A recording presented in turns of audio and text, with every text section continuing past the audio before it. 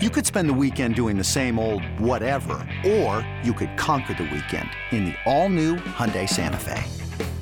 Visit HyundaiUSA.com for more details. Hyundai, there's joy in every journey.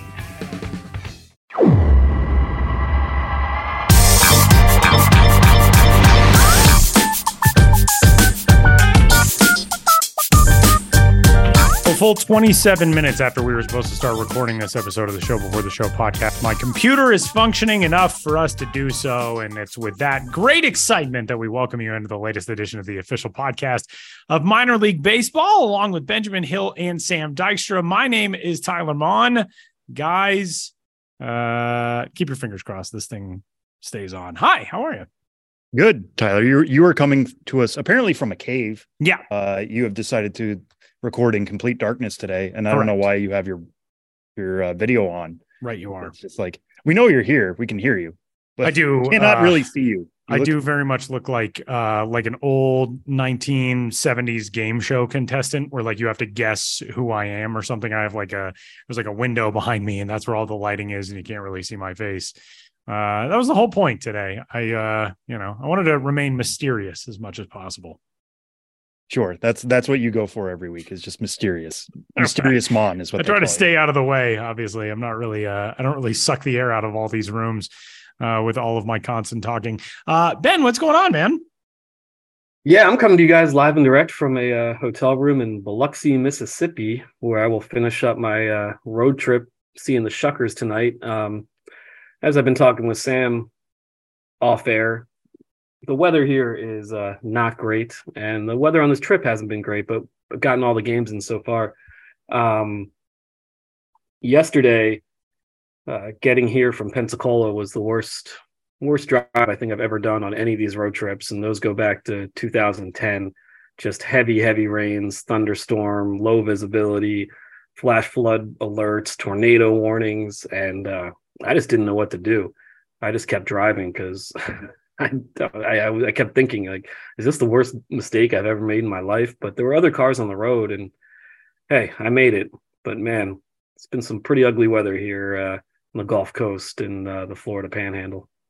Well, we are very happy that you are safe and sound in Biloxi, and we are going to kick off this week's episode of the Show Before the Show podcast talking about that very road trip. And if you are tuned into the podcast and have a question for Ben about the road trips, or, you want to get in touch about something else regarding your love of minor league baseball, give us a shout. Podcast at MILB.com. You can find us all on social media as well, at Ben's Biz, at Sam Dykstra MILB, and at Tyler Mon. And we're going to kick this off today with some very cool news from the major league side of things, which ties into Ben's current road trip. And that awesome news, if you did not hear it earlier this week, we're actually recording kind of early this week on Tuesday. But by the time you hear this news will be out there into the public and generating a lot of excitement, as it is already. Rickwood Field in Birmingham, Alabama, which is the oldest professional ballpark in the United States, former home to the Negro League's Birmingham Black Barons,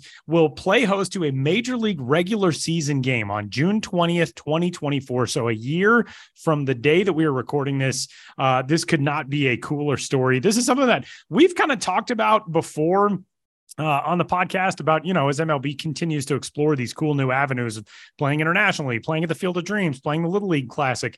Would Rickwood Field be a venue for something like this?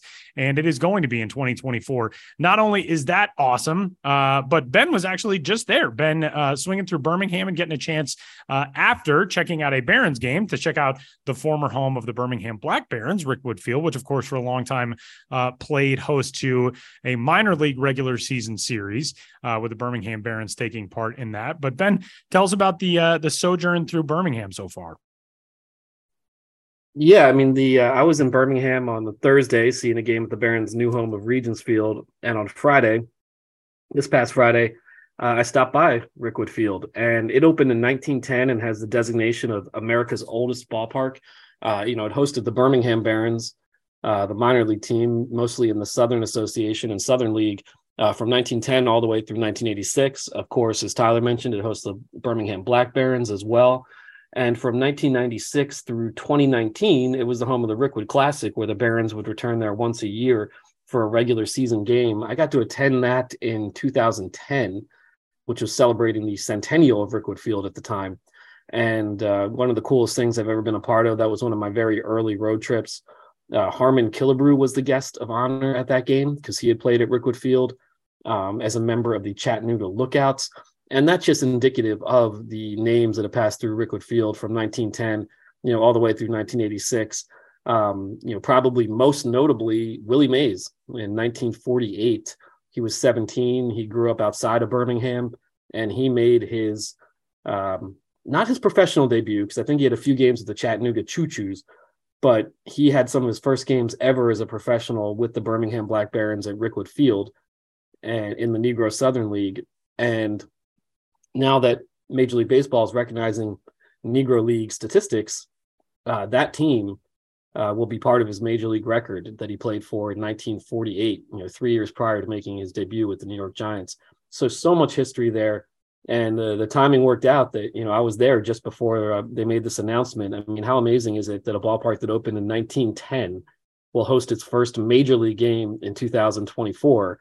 And of course, it also means the return of the Barons, because 2 days prior to the Giants and the Cardinals playing in 2024, on June 18th, the Birmingham Barons will host the Montgomery Biscuits. So there will be a minor league component as well. And of course, that makes a lot of sense. The Rickwood Classic happening again in this new format. And really hope I can make it back out to Birmingham next year to attend it. Going to Rickwood Field last Friday, I mean, the ballpark is in remarkably good shape for a ballpark that opened in 1910. And there's an organization called Friends of Rickwood that deserves the lion's share of the credit for that. They have, over the years, very volunteer, community-driven effort, put in so much work to keep the ballpark in decent shape. But over the next year, obviously, to meet the standards of playing Major League Baseball, there's going to be a lot more improvements. So what's going to happen, and why this is so cool, is not just the game itself, but the investment into Rickwood Field that will ensure its viability for years to come. It's going to be in better shape in 2024 than arguably that it's ever been, going all the way back to 1910 in terms of what will be implemented there on the playing field and the infrastructure of the stadium. So it's just such a cool thing for a ballpark with that much history to get this new life, 114 years after it opened. Yeah, Ben, and I want to go back to what you were talking about with that Rickwood Classic that you went to in 2010, because for a lot of people, I think this is the first time they're hearing about Rickwood, at least the general baseball populace. I mean, maybe they've heard about, Willie Mays' history or stuff like that, and they know about the Field of Dreams game or the Little League game that Tyler was talking about earlier. They know that there are special events in baseball.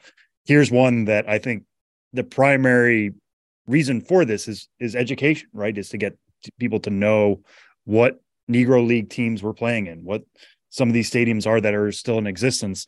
But we're also coming from the point of view that there have been minor league games in this park before. So what do you remember from that 2010 game? You mentioned Harmon Killebrew being there. But in terms of how they incorporated some of the old timey aspects of it, some of the throwback nature, what was that like? Yeah, they had live brass bands, and in addition to Harmon Killebrew, the players themselves, both the home Birmingham Barons and visiting Tennessee Smokies, wore uniforms from the 1910 era, not uniforms that were made in 1910, made out of wool and burlap or whatever it would have been, but period specific uniforms. Game day employees dressed in old timey, like straw hats and like red and white striped shirts. Live brass bands playing outside the ballpark. So it was a really amazing event. And I remember being a little struck because it wasn't even sold out. In my mind at that time, and really still today, I was like, how does this event not just sell out every year and be a national event?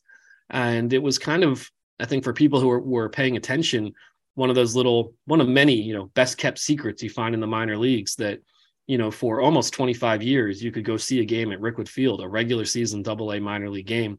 And being there in 2010, which was marking the centennial, was extra special. And as I said, it was one of my very first road trips. I think it was the second one I ever did. And both were to Alabama.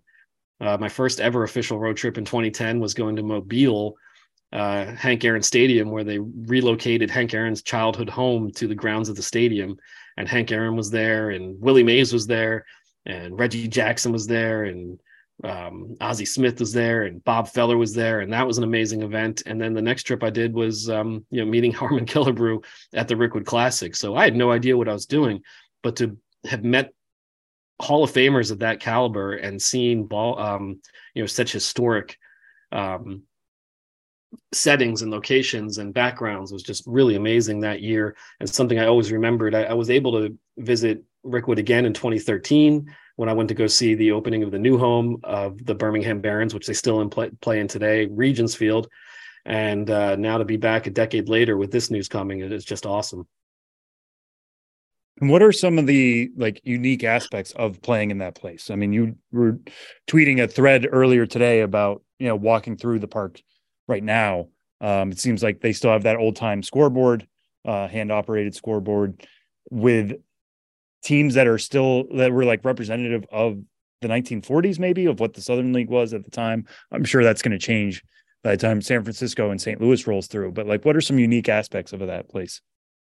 Yeah, I mean, it was built in 1910 before the advent of night baseball. So the light towers, I don't know at what point those were added, but they're those huge metal, not portable light towers, but, just towering over the fields, which give it a real old fashioned feel. The scoreboard, as you mentioned, that still is set to, MLB matchups of long ago. You can see the Brooklyn Dodgers on it. Southern League matchups, which I was corrected on Twitter today. It was actually the Southern Association for most of the time in which the Barons played. And in a shameful chapter of baseball history, the Southern Association basically went defunct after refusing to integrate. So, that history is all tied up as well. The segregation going that the minor league team and the league that the Barons were part of chose to essentially disband in the early 60s rather than integrate. And the Birmingham Black Barons, of course, played there through the 60s as well. And that's something that people often overlook with the Negro Leagues, that even though Jackie Robinson made his debut in 1947, they lasted for another 15 years or so, because it's not like he opened the door, but it's not like it just everyone all of a sudden had an opportunity immediately. It took a long time for baseball to fully integrate. But you have the light towers, you have the classic scoreboard. The dugouts are like sunken into the playing field, so you can basically stand in the dugout, and you only have about maybe a foot or 2 feet with which to see over the lip of the dugout when you're standing. It's actually dug out. Yeah, it's and that is, I believe, is it the etymology? I forget which one means the roots of words and which one means insects, but I think it's the etymology. Etymology, yeah. I think entomology is insects. Yeah, how weird. Entomology is insects. Etymology is is word roots. But I think that's where the term dugout comes from. I mean, it was literally dug out of the playing field as a place for players to stand. And there's period advertisements on the walls as well, which is really cool. And right now, I imagine this will change once MLB really gets its operation set up, making all these improvements.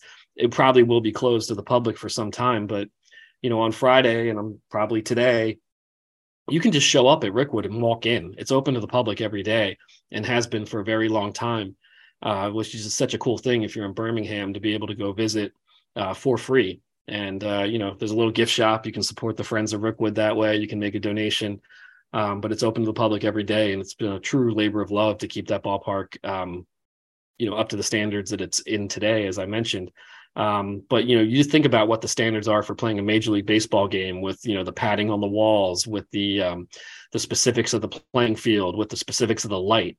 It will be it's an awesome thing, all these improvements that are going to be made, but there probably will be some concessions or hard decisions where it's, between preserving those elements of the past and making it also playable for the modern day game in 2024 and beyond. So that will be interesting, but given the historic nature of the ballpark, I'm sure every effort will be made to make it so it continues, it still has that throwback charm. I mean, that goes without saying. Well, Ben, it's not just the history of Birmingham baseball, but that area really plays host to so much of baseball's roots. And you're talking about the Southern Association and the Negro Southern Leagues and all of that. And I know you got a chance to have conversations with a lot of people down there about the history in that area, but especially in Birmingham, we're going to hear one of those conversations today. Yeah, there's a museum. The Birmingham Barons now play at Regents Field in downtown Birmingham. There's a museum not attached to the ballpark, but located just beyond left field called the Negro Southern League Museum.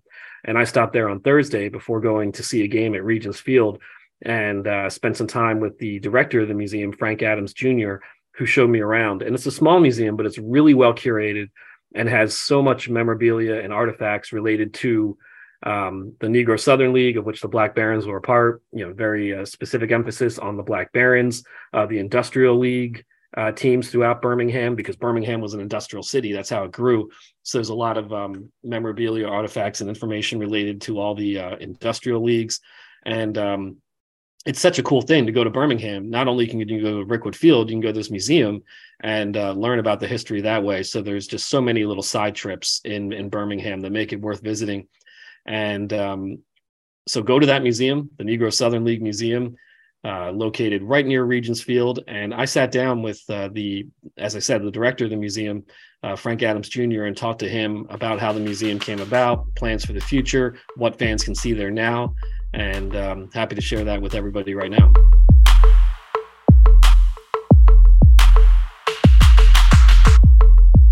This episode is brought to you by Progressive Insurance. Whether you love true crime or comedy, celebrity interviews or news, you call the shots on what's in your podcast queue. And guess what? Now you can call them on your auto insurance too, with the Name Your Price tool from Progressive. It works just the way it sounds. You tell Progressive how much you want to pay for car insurance, and they'll show you coverage options that fit your budget. Get your quote today at Progressive.com to join the over 28 million drivers who trust Progressive. Progressive Casualty Insurance Company and Affiliates. Price and coverage match limited by state law. Frank Adams, and what is your title with the museum? I'm the director of the Negro Southern League Museum. Director of the Negro Southern League Museum. And for those who don't know, what is the Negro Southern League Museum? The Negro Southern League Museum is a baseball-themed museum here in Birmingham, Alabama, dedicated to recognizing, celebrating the accomplishments of Negro League players and Industrial League players through the experience of Birmingham. And what was your path to becoming involved with the museum and being in the position you're in today? So, as a lifelong baseball fan, I had an opportunity to have a conversation with the city of Birmingham's leadership. And when this role came open, I expressed some interest in the role as a baseball fan. And once I got here, I realized that I have one of the best jobs in America because of the fact that I can come to work every day and celebrate baseball. And not only celebrate baseball, but really talk about the development of baseball in America through the prism of Birmingham and how Birmingham impacted the national pastime. And with the location, you're in the shadow of Regents Field, Birmingham's the home of the Birmingham Barons. What have been those partnerships like with the Barons themselves and other organizations throughout the city? Well, I always tell people if they're looking for our museum, we're in left field at Regents Park. And that is extraordinary to be in the shadow of such a world-class facility and to have the partnership that we've had since 2015 on our opening with the Birmingham Barons. It's very, very helpful to be this close to the Barons' home stadium because we get to talk about the development of Negro League baseball, but we also do it through the context of the Barons because the Birmingham Black Barons are synonymous with the Barons and also with the development of Negro League baseball. So it's a wonderful partnership that we know will continue into the future. We look forward to celebrating their milestones and the history that the Birmingham Barons have with our museum and as well as with Rickwood Field. And there are, obviously Negro League teams, Industrial League teams all over the country and so many stories to be told. But what about Birmingham specifically makes it such a rich town for this kind of history and the players who came through and all the stories that can be told? Well, the Birmingham Black Barons was a legendary organization in the pantheon of Negro League baseball, winning championships in 43, 44, 1948, producing some of the greatest players in Negro League history, as well as being sort of the way you really develop an organization inside out, and having a good farm system and having players like Willie Mays and others come through Birmingham and play for the Barons Frank Thomas and others from modern era, really speaks to the attractiveness that baseball has to this area. Birmingham has always been very, very supportive of baseball as a community, and the fact that we've have the largest number, or had the largest number, of retired Negro League players than any other community speaks to that once those players played here, they tended to stay here. And that was a very, very good thing for Birmingham because the talent base was here. Baseball, being the top sport for a long time, had the best players in the Negro Leagues here. And that combined with the fact that the Barons have been all successful over the years is something that's very, very important in terms of saying to the baseball world that Birmingham is a very, very important area for baseball, and the fact that we have the oldest ballpark that's still in continuous operation in Rickwood Field lends itself to that. And you mentioned a few big names just now, Willie Mays, chief among them.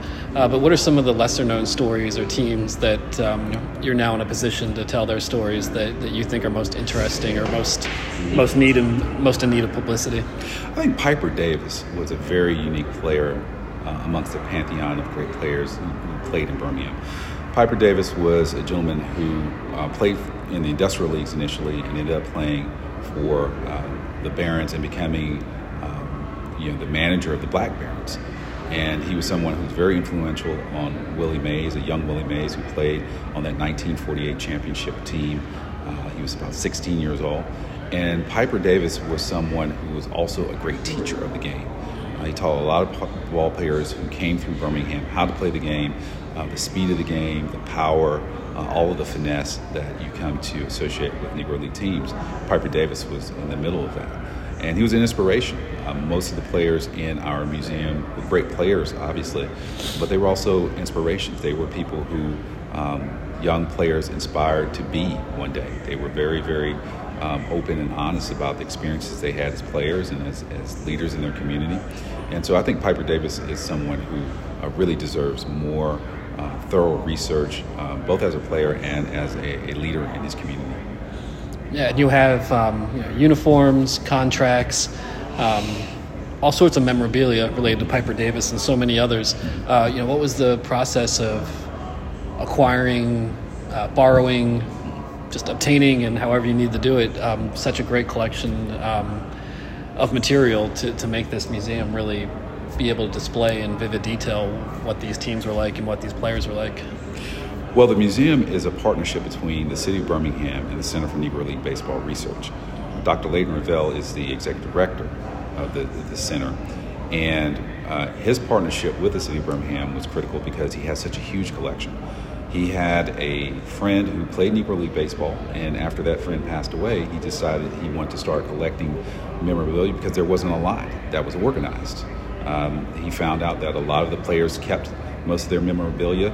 Some of it was in attics, some of it was in basements, some had been given to family members when they passed on.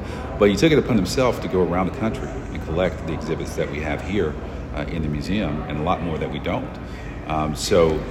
Him being able to go to all these different communities in the Deep South and around the country and collecting these materials from families and former players was very, very important. There's a level of authenticity that we have here at the Negro Southern League Museum that is unique because the majority of the items that we have are authentic and that they are game used and game worn. And so that really takes you back in time. It lets you see what the players were using, the equipment they were using. It lets you see the type of uniforms they were wearing. So it's more than nostalgic. It really takes you back to that time. And that's a very, very authentic experience.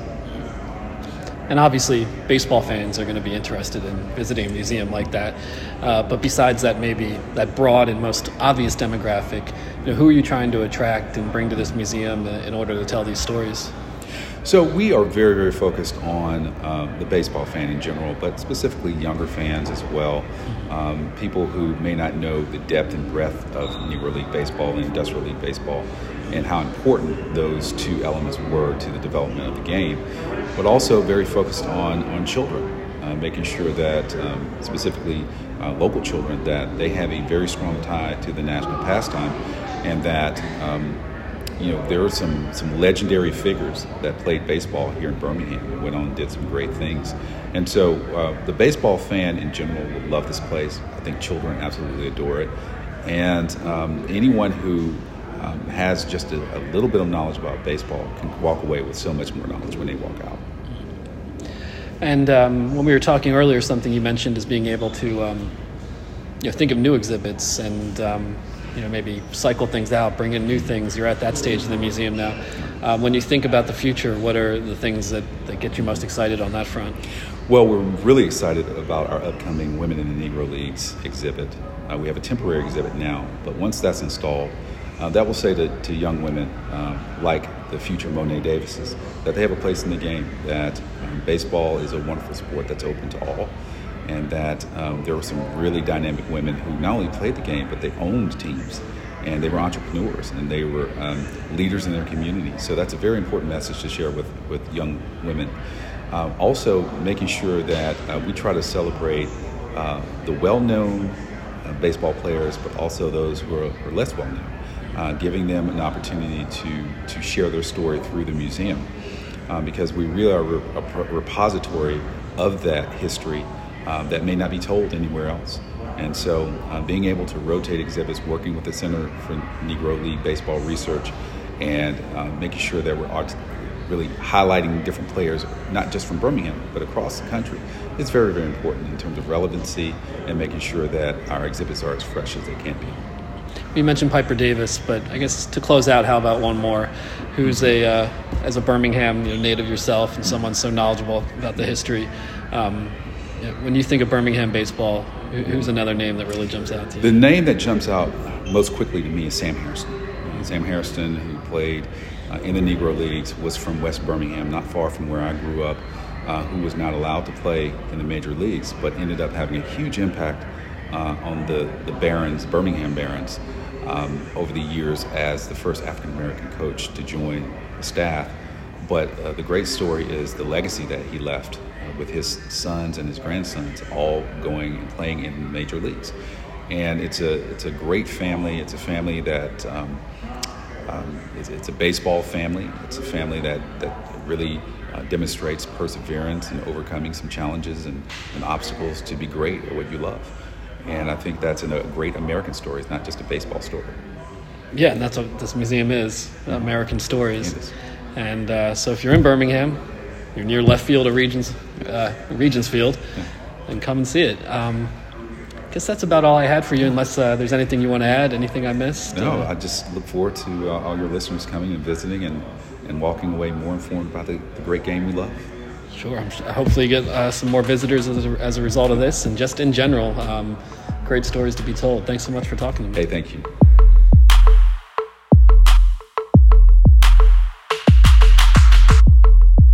It's blazing hot outside. You get in your car to turn on the AC to get cold air pumping, but it blows hot air out. This issue is commonly caused by low refrigerant due to leaks in the AC system. You want an easy, all-in-one solution that will restore the cold air in no time. AC Pro Recharge Kits make restoring cold air easy for even those with zero DIY experience in less than 10 minutes. Save time and money versus going to a shop by picking up an AC Pro Recharge Kit today. Be a pro with AC Pro. Well, that was Frank Adams Jr., the director of the Negro Southern Leagues Museum, the Negro Southern League Museum, no plural on leagues there.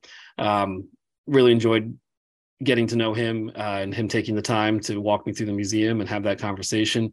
And just hours after I visited the museum, I was at Regents Field proper to see a game. The Birmingham Barons play the Tennessee Smokies. And talk about Rickwood Field and all its historic charm. Regents Field opened in 2013 and is, even 10 years later, still just one of the premier ballparks of the Southern League and all of minor league baseball. A gleaming, imposing downtown facility. Really, really cool exterior signage with Birmingham all across the side in huge letters, in steel, harkening back to those industrial roots. So it was great to be back there for the first time in 10 years and see a game at Regents Field. And one of the things is I was there 10 years ago and I found an article I wrote in which I was just talking about the surrounding landscape of downtown Birmingham at the time and, weed-strewn vacant lots and a team bus park next to an abandoned building, and all these elements that were in place in 2013, and how I couldn't find a parking spot anywhere. And it was fun to dig up that article because 10 years later, there's been so much development around the area, and the skyline view at Regents Field is now filled with new buildings, a lot of them residential units that weren't there before. But it's always a debate, building new ballparks, the effect they have on downtown revitalization, the use of public money. And I think it's something you have to look at on a case by case basis. But 10 years later, it's hard to compare it to 10 years ago and think that the ballpark didn't play a huge role in downtown, the Parkside District in Birmingham, as it's now called now, versus what it was 10 years ago. So it was really cool to be back. And also just to contrast the old and the new, Rickwood Field versus Regents Field, and the continuity of this team, the Barons, that date all the way back to the 19th century. The first team called the Barons was actually called the Coal Barons in 1885. So here in the year 2023, the Birmingham Barons are still going strong. So much history in the area, and so much history being made today at the ballpark. It's just a fun place to visit, and really a sneaky good baseball town is Birmingham. And Ben, before we were talking about how the minor league game at Rickwood Field next year will be between the Birmingham Barons and the Montgomery Biscuits. Montgomery was another stop on your trip to the South. And you have another short clip here to present with a former Montgomery broadcaster, soon to be former Montgomery broadcaster, for the best of reasons. Take us through that. Yeah, he's former now. We can get into the rest of my Biscuits experience next week, but I was at Riverwalk Stadium where Chris Adams-Wall is the Montgomery Biscuits play-by-play guy. And he had been with the Biscuits since 2015, put in a lot of time with the Biscuits. And he had just gotten the call up, as it were, to the Tampa Bay Rays. He'll now be doing the pre and post game shows on the Tampa Bay's radio network. And he was finishing up his stint with the Biscuits when I was there. I talked to him on Friday. His last game with the Biscuits was on Sunday, and he's starting with the Rays the day this podcast will come out, Thursday, June 22nd. So it was interesting to talk to him. I did an interview with him. There's an article on MILB.com you can read about his time with the Biscuits and his thoughts on finally getting that major league call-up.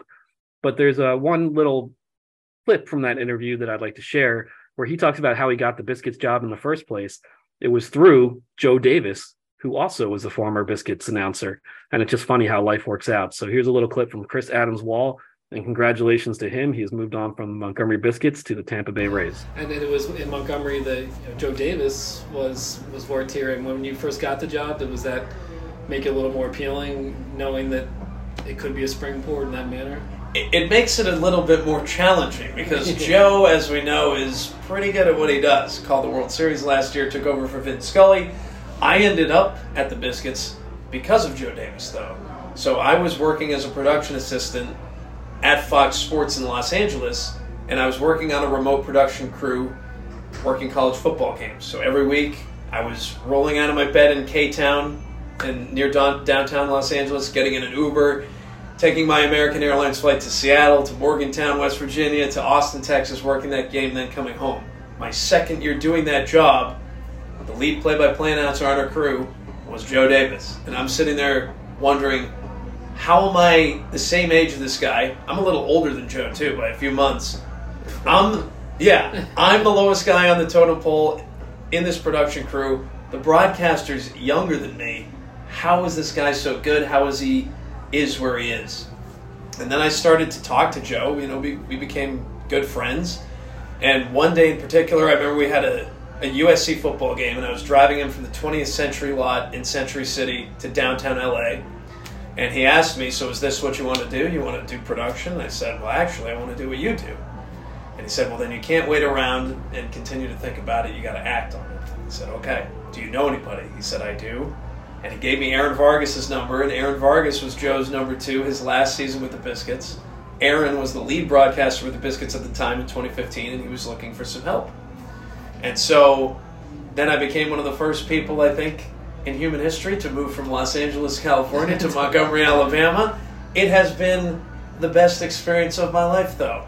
It couldn't have worked out better. I worked for free as a number 2, learned how to broadcast baseball, even though I had never broadcasted a baseball game in my life. I did some in college, right? Football, basketball, hockey, never baseball. But Joe gave me that chance, and so did Aaron. And so I feel extraordinarily grateful that that happened. Aaron was a fantastic broadcaster. If Aaron were still around, first of all, he wouldn't be in AA. He'd be in the majors. But if he were still with the Biscuits, he probably would have been a shoo-in for the job that I got. So the fact that he left really set things up nicely for me. Had to wait a little while, but sometimes it's worth the wait.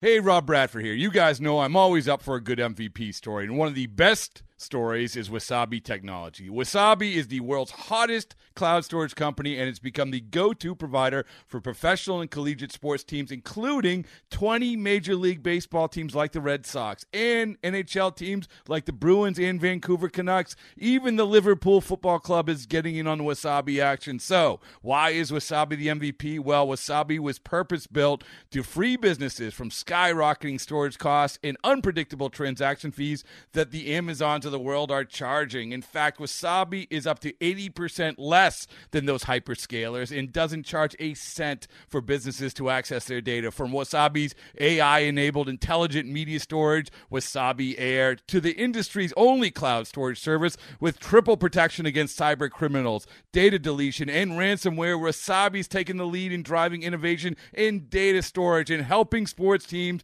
to unleash the power of their data. Wasabi, another Boston-based championship team. Well, great stuff from Ben Hill. And as you can tell, great stuff to come as well as Ben's road trip continues. And hopefully the driving conditions will improve for Ben, because that sounded harrowing. But a huge thanks to Ben as always. And with that, we're going to talk some more on-field stuff as another midseason market corrections is coming to MILB prospects for MLB Pipeline. And one of our prospect gurus is one Samuel C. Dykstra. And Sam, we have had conversations throughout the year about top prospects, who has the most helium, who is climbing fastest, who is headed to their big league debut maybe a little bit sooner than we thought. And there are also guys who we've just kind of expected to do what they have done so far this season. But there is a really good conversation to be had about some names to be at the very top of that list. Who right now is in sort of that three-headed monster in the argument for top prospect in baseball? Yeah, I mean, you mentioned it, Tyler. Just to set the scene a little bit more, we do market corrections every once in a while, just because, you know, the more data we get, the more games that are played, we want the list to reflect what we know when we know it.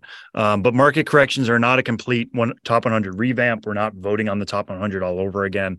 We're just moving guys who need to move. And in June, that's going to be a lot of guys. I'm not going to lie to you. It's going to be a lot of movement. We try to move guys at least 10 spots up or down. If they're moving 3 or 4, that we don't generally touch them right now. And we revote on the entire top 15, which leads us into our conversation here of who is the number 1 overall prospect in baseball right now, because I do think it's a legitimate debate.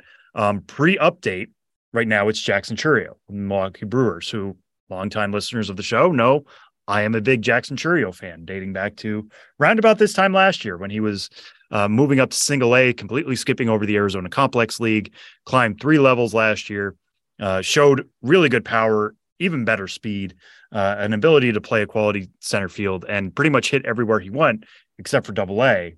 Now he's 19, still at Double A, not moving as quick anymore. Double A has kind of been the point in which he's been challenged offensively. And, you know, he's somebody who can certainly make an impact, but the bat isn't quite there for what we thought, which makes it a more open question of who is number 1 overall. If you've been following minor league baseball the last few months, you probably know the other 2 candidates. They are Elly De La Cruz, who is now in the majors with the Cincinnati Reds, and instantly providing a jolt to that team. I mean, Tyler, I'm sure you've seen this too. The Reds are calling themselves America's team. Which Reds are a very fun team right now. They are fun. Like, I have no problem with it, because guess what? Something electric's going to happen. I mean, we talked plenty about like what Elly brings to the table. It's elite speed. It's elite power. They're moving him between shortstop and third base right now. It's just, can he hit the ball enough? That's what it comes down to. He struck out 30% of the time everywhere he's been. That continues to be in the major leagues. But, you know, putting Elly De La Cruz in that lineup, and Joey Votto even talked about that the other day. he came back, which how awesome was that home? Yeah, huh? that was pretty dang cool. Joey Votto smashing a monster Joey Votto-esque homer in his return to the big leagues. Pretty damn cool. Yeah, and then did an interview with SportsCenter and said, "Hey, listen, like Elly De La Cruz is kind of like becoming the heart and soul of this team. He's providing a jolt that we need, and that city needs. To be honest with you, at least the baseball loving part of that city needs, because it seems like they were in the doldrums just back in April.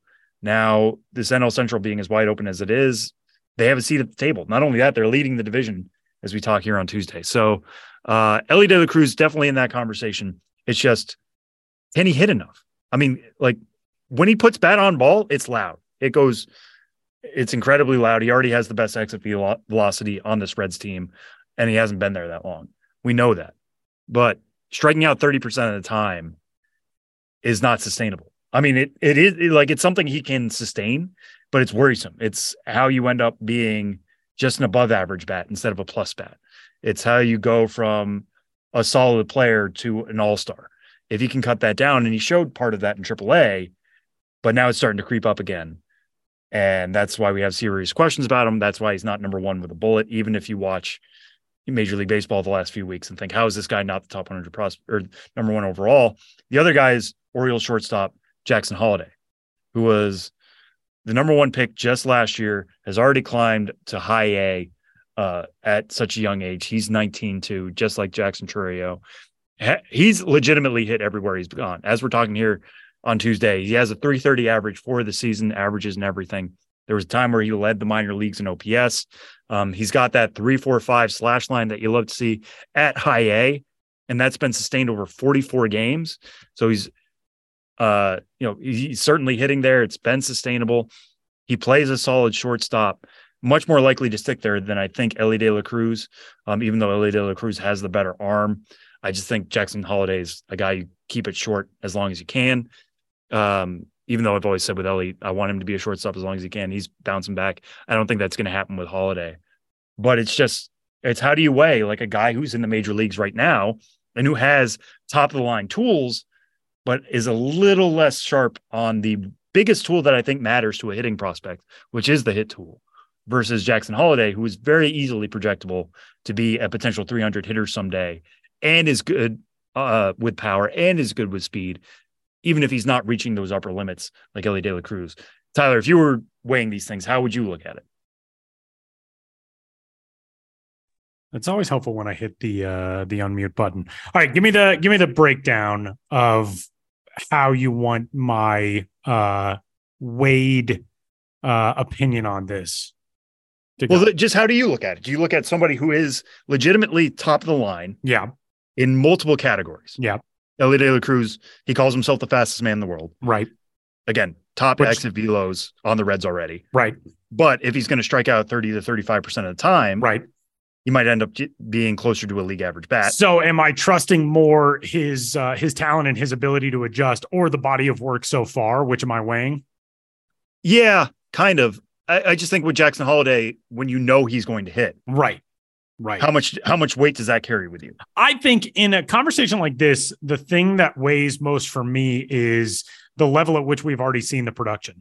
Jackson Holliday obviously is a tremendous player and has been fantastic throughout his very brief pro career. He's the first overall pick last year, as everybody has known about him since he got into that Orioles system. He's 19. He's doing it at high A. For Elly De La Cruz to be doing this at every stop so far and now doing it in such an electrifying way at the major league level, like Elly De La Cruz is hitting 271 with a 769 OPS. He's got one big league homer. That's all very good. He is striking out a lot. And yet, look at the conversations that we're having about him right now. Like, I think his ability to impact games at the big league level, that carries me to placing him higher because we know that all of that has already translated to those upper levels and now at the big league level than where Jackson Holliday is. And that's certainly no knock on Jackson Holliday. It's just he's so much earlier in his career and we have not yet seen him at one of the huge separation levels. Now, obviously, low A and high A, single A and class A advanced, all the terminology that we've used over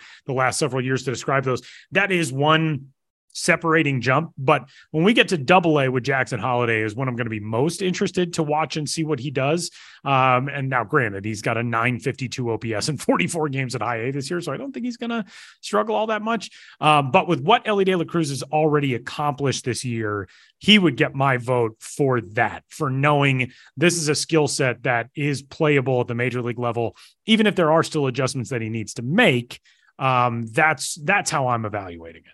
Yeah, and I think that's totally fair. I mean, the other end of the spectrum is like, you were giving me a good poker face, by the way. I just want to point out, Sam was looking into the screen. I was thinking, does he think I'm an idiot right now? But that was no, good. I don't. I think this is a legitimate tip debate. Your hand. Yeah, I appreciate it. I'm not trying to tip my hand. I know how this is going to end up, and I'm trying not to tip my hand in any way.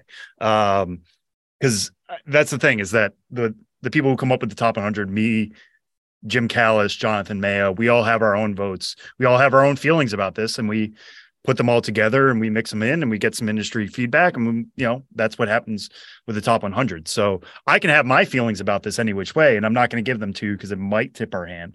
But at the point of the matter is it's a somewhat of a consensus. So even if I say how I feel, it's not necessarily how things are going to end up. That being said, I think the other thing that you have to kind of weigh in this is like age relative to where they've been.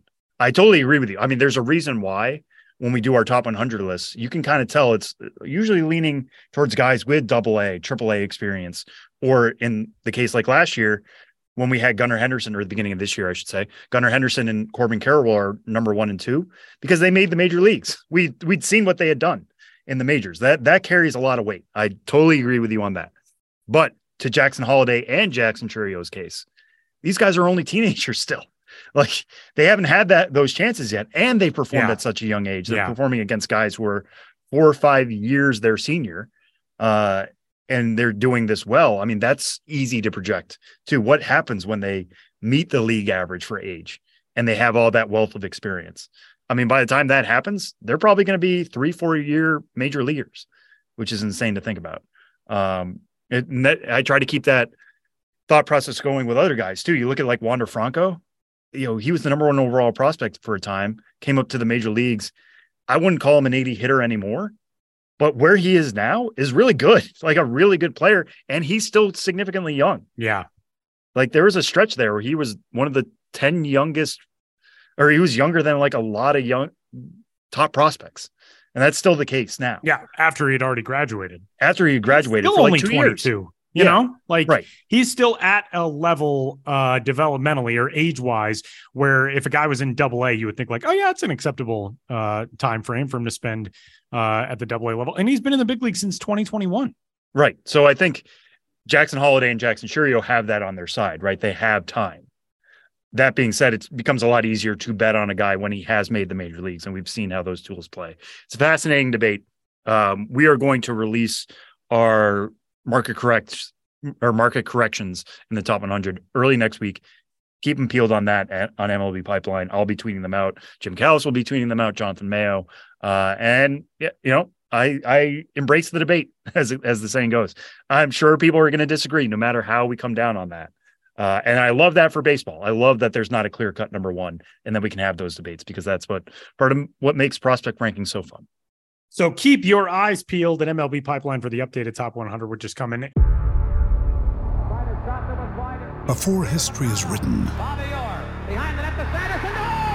it's played. Before it's frozen in time, it's fought one shift at a time. Before it's etched in silver, it's carved in ice. What happens next will last forever. The Stanley Cup Final on ABC and ESPN Plus begins Saturday. And we were discussing a little while ago, it might be the last top 100 market corrections before the big re-rank coming up after the draft and all that, right? Yes. Yeah. We normally do our re-rank around mid-August, which will be after the draft, after the trade deadline, which is such a weird time because there will be guys traded. There's so much movement around that time. I've talked to farm directors who have all said, this is the most hectic time in the year. Why are you calling me now? I'm like, it's the way it works. I'm sorry. But this will probably be the last one before then, which is crazy to think about. But yeah, so much going on between now and then anyways. So, like we said, keep watching, see where your favorite team's favorite prospect lands on the re-rank coming up in MLB Pipeline.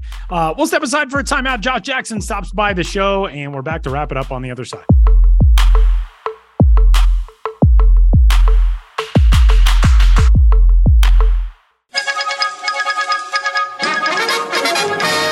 We interrupt this podcast to bring you another thrilling edition of Ghosts of the Miners. Now, here's your correspondent and host, Joshua Jackson.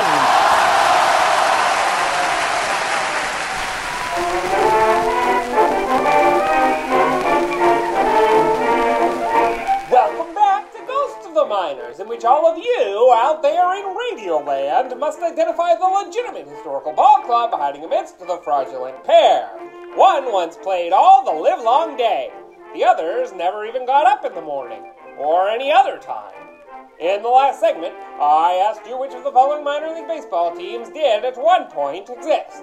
A, the Leadville Leadheads. B, the Silver Spring Silverhawks. C, the Goldsboro Goldbugs. You're rich in knowledge if you picked C, the Goldsboro Goldbugs, who were first unearthed for a lone season in the Eastern Carolina League of 1929 before being dug up for 9 non-consecutive seasons in the Coastal Plain League of the 1930s and 40s. At least, that's what's in the books officially. In reality, the Wayne County, North Carolina town had minors teams of various names stretching back a good 2 decades before that, and there's concrete evidence that at least the 1928 one, known in official records now as the Goldsboro Manufacturers, were sometimes also referred to as the Goldbugs. Some sources of our day speculate that the Goldbugs moniker was inspired by the golden tortoise beetle, aka the Goldbug, which does occur in North Carolina. But the more popular usage of the term goldbug in the late 19th and early 20th centuries meant people who were mad for the search for gold, or economists or politicians who were adamant about the monetary system of the United States being on the gold standard. The gold in Goldsboro, though, came not from any type of precious metal, but from the name of Matthew Goldsboro, the 19th century railroad engineer whose tracks have been well covered elsewhere. Speaking of elsewhere, the once home of the Goldbugs is under no circumstances to be confused with Goldsboro, Pennsylvania, a burg named for Matthew Goldsboro's fellow 19th century engineer and distant cousin, John Goldsboro. So, go figure, the Goldbugs were anything but a train wreck, coming in second place in the ECL of 29 before being derailed by the Depression-related collapse of the circuit before the spring of 1930. But Goldsboro dusted itself off to reveal a shiny new Goldbugs team to add some flavor to the Coastal Plain League from 37 to 41, then again for 4 seasons following the war. Not even the toughest critic could pan the Goldbugs sequels, as the club made the playoffs 4 times over those 9 seasons, including twice in 1946 and 1948 under manager Bill Herring. Nothing fishy about that. In 1950, though, the Goldsboro Club struck it rich with an affiliation with the St. Louis organization of the National League, becoming the Goldsboro Cardinals. And that's how the Goldbugs were for the birds. Now, on to the question for next time. Which of these teams believed more was merrier in the minors of yesteryear? A, the Septet Hills Seven Tops. B, the Kingsport Johnson City Bristol Three Timers. C, the Leaksville Draper Spray Triplets. Want to know the answer? Say it again. Or tune into the next Ghost of the Miners. But for now, you'll have to excuse me. My producer Ben Hill is reciting an Allen Ginsberg poem, and I've got to beat it.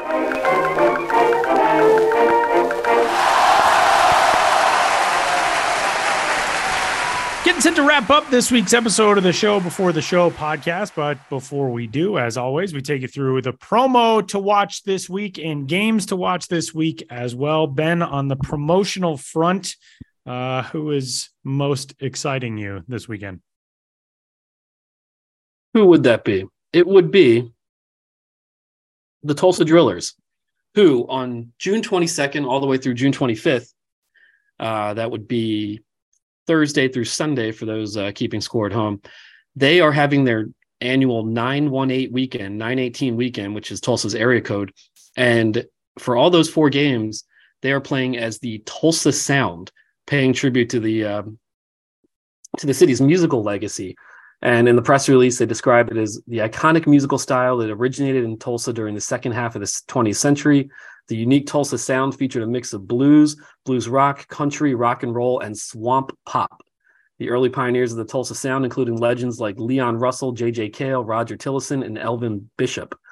And so this Tulsa sound identity features a primary logo that's featured on the hats with a baseball who looks like Leon Russell, who is one of the main people behind that Tulsa sound.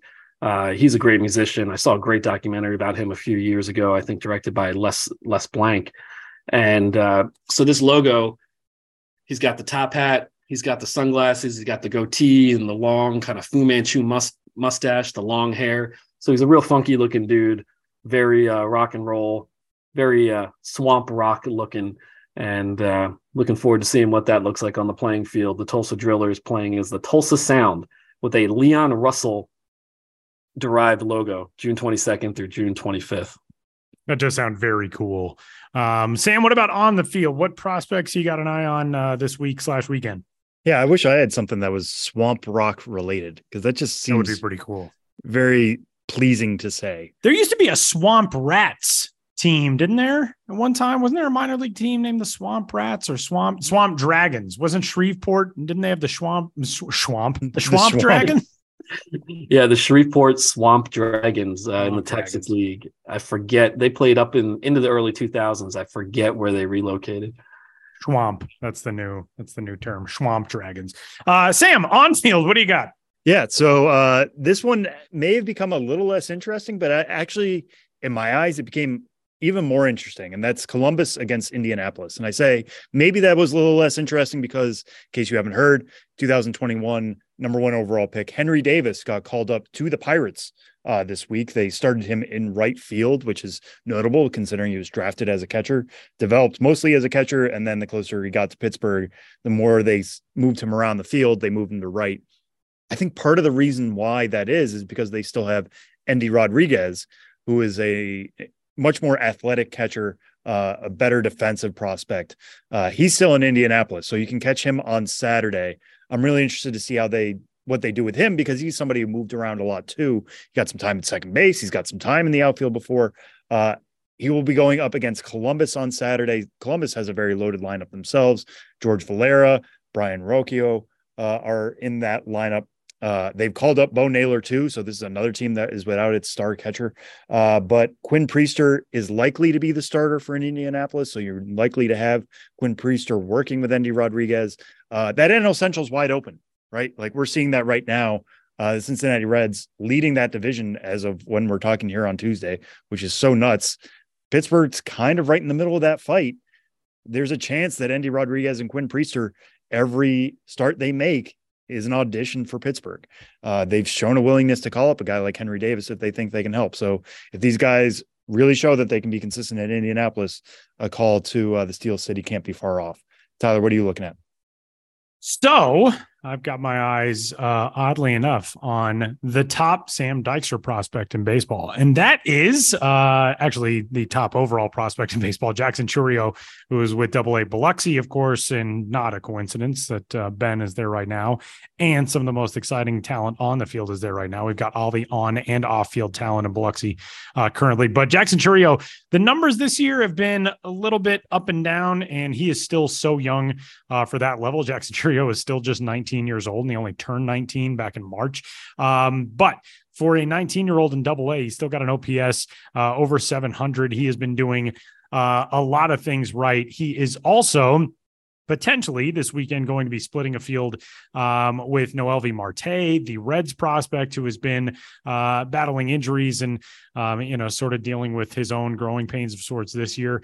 There's the potential that we could see those two guys sharing a field. It was a mild hamstring strain most recently for Noelvi Marte, who has been out of action for most of the month now. He did play last night in a rehab game, but it still remains to be seen when he will actually return from the Arizona Complex League. League to AA Chattanooga. But Biloxi is worth the free price of viewing admission, and so is Chattanooga. They've got Reese Hines as well, who's been red hot this year. He's the number 16 Reds prospect. And that game and that series on MILB.TV this weekend. Free game is coming up Sunday evening at 6:05 p.m. Eastern time. And that'll do it for this week's episode of the Show Before the Show podcast. Next episode, I'm going to be talking to you dudes from across the pond. I don't know if we mentioned this last week, but I'm headed to London tomorrow as part of the London series festivities, Cubs and Cardinals. I'll be in Trafalgar Square hosting Home Run Derby X. So, when I get to launch some virtual bombs on the screen in Trafalgar Square, I hope somebody is there with a good enough camera. Yeah, and of the many dingers you're going to hit, just dedicate one or two to Ben or okay. Me. That's all I'm asking. I can do that. Be like, this one's for you, Dykstra, and then I'll pop it straight up into the top of the virtual cage. Oh, well, just as it's flying, Yeah, as that's it's true. going. I have to wait for the path. Yeah, let's not call our shots and then dedicate it to me, huh? All right, that's fair. That's fair. Okay, I'll save one for you and one for Ben. Well, yeah, and travel safe, and we all can't wait until you get back. Oh, man. For Josh Jackson, Sam Dykstra, and Ben Hill, big thanks to our guests for this week. And my name is Tyler Maughan. We'll catch you next week.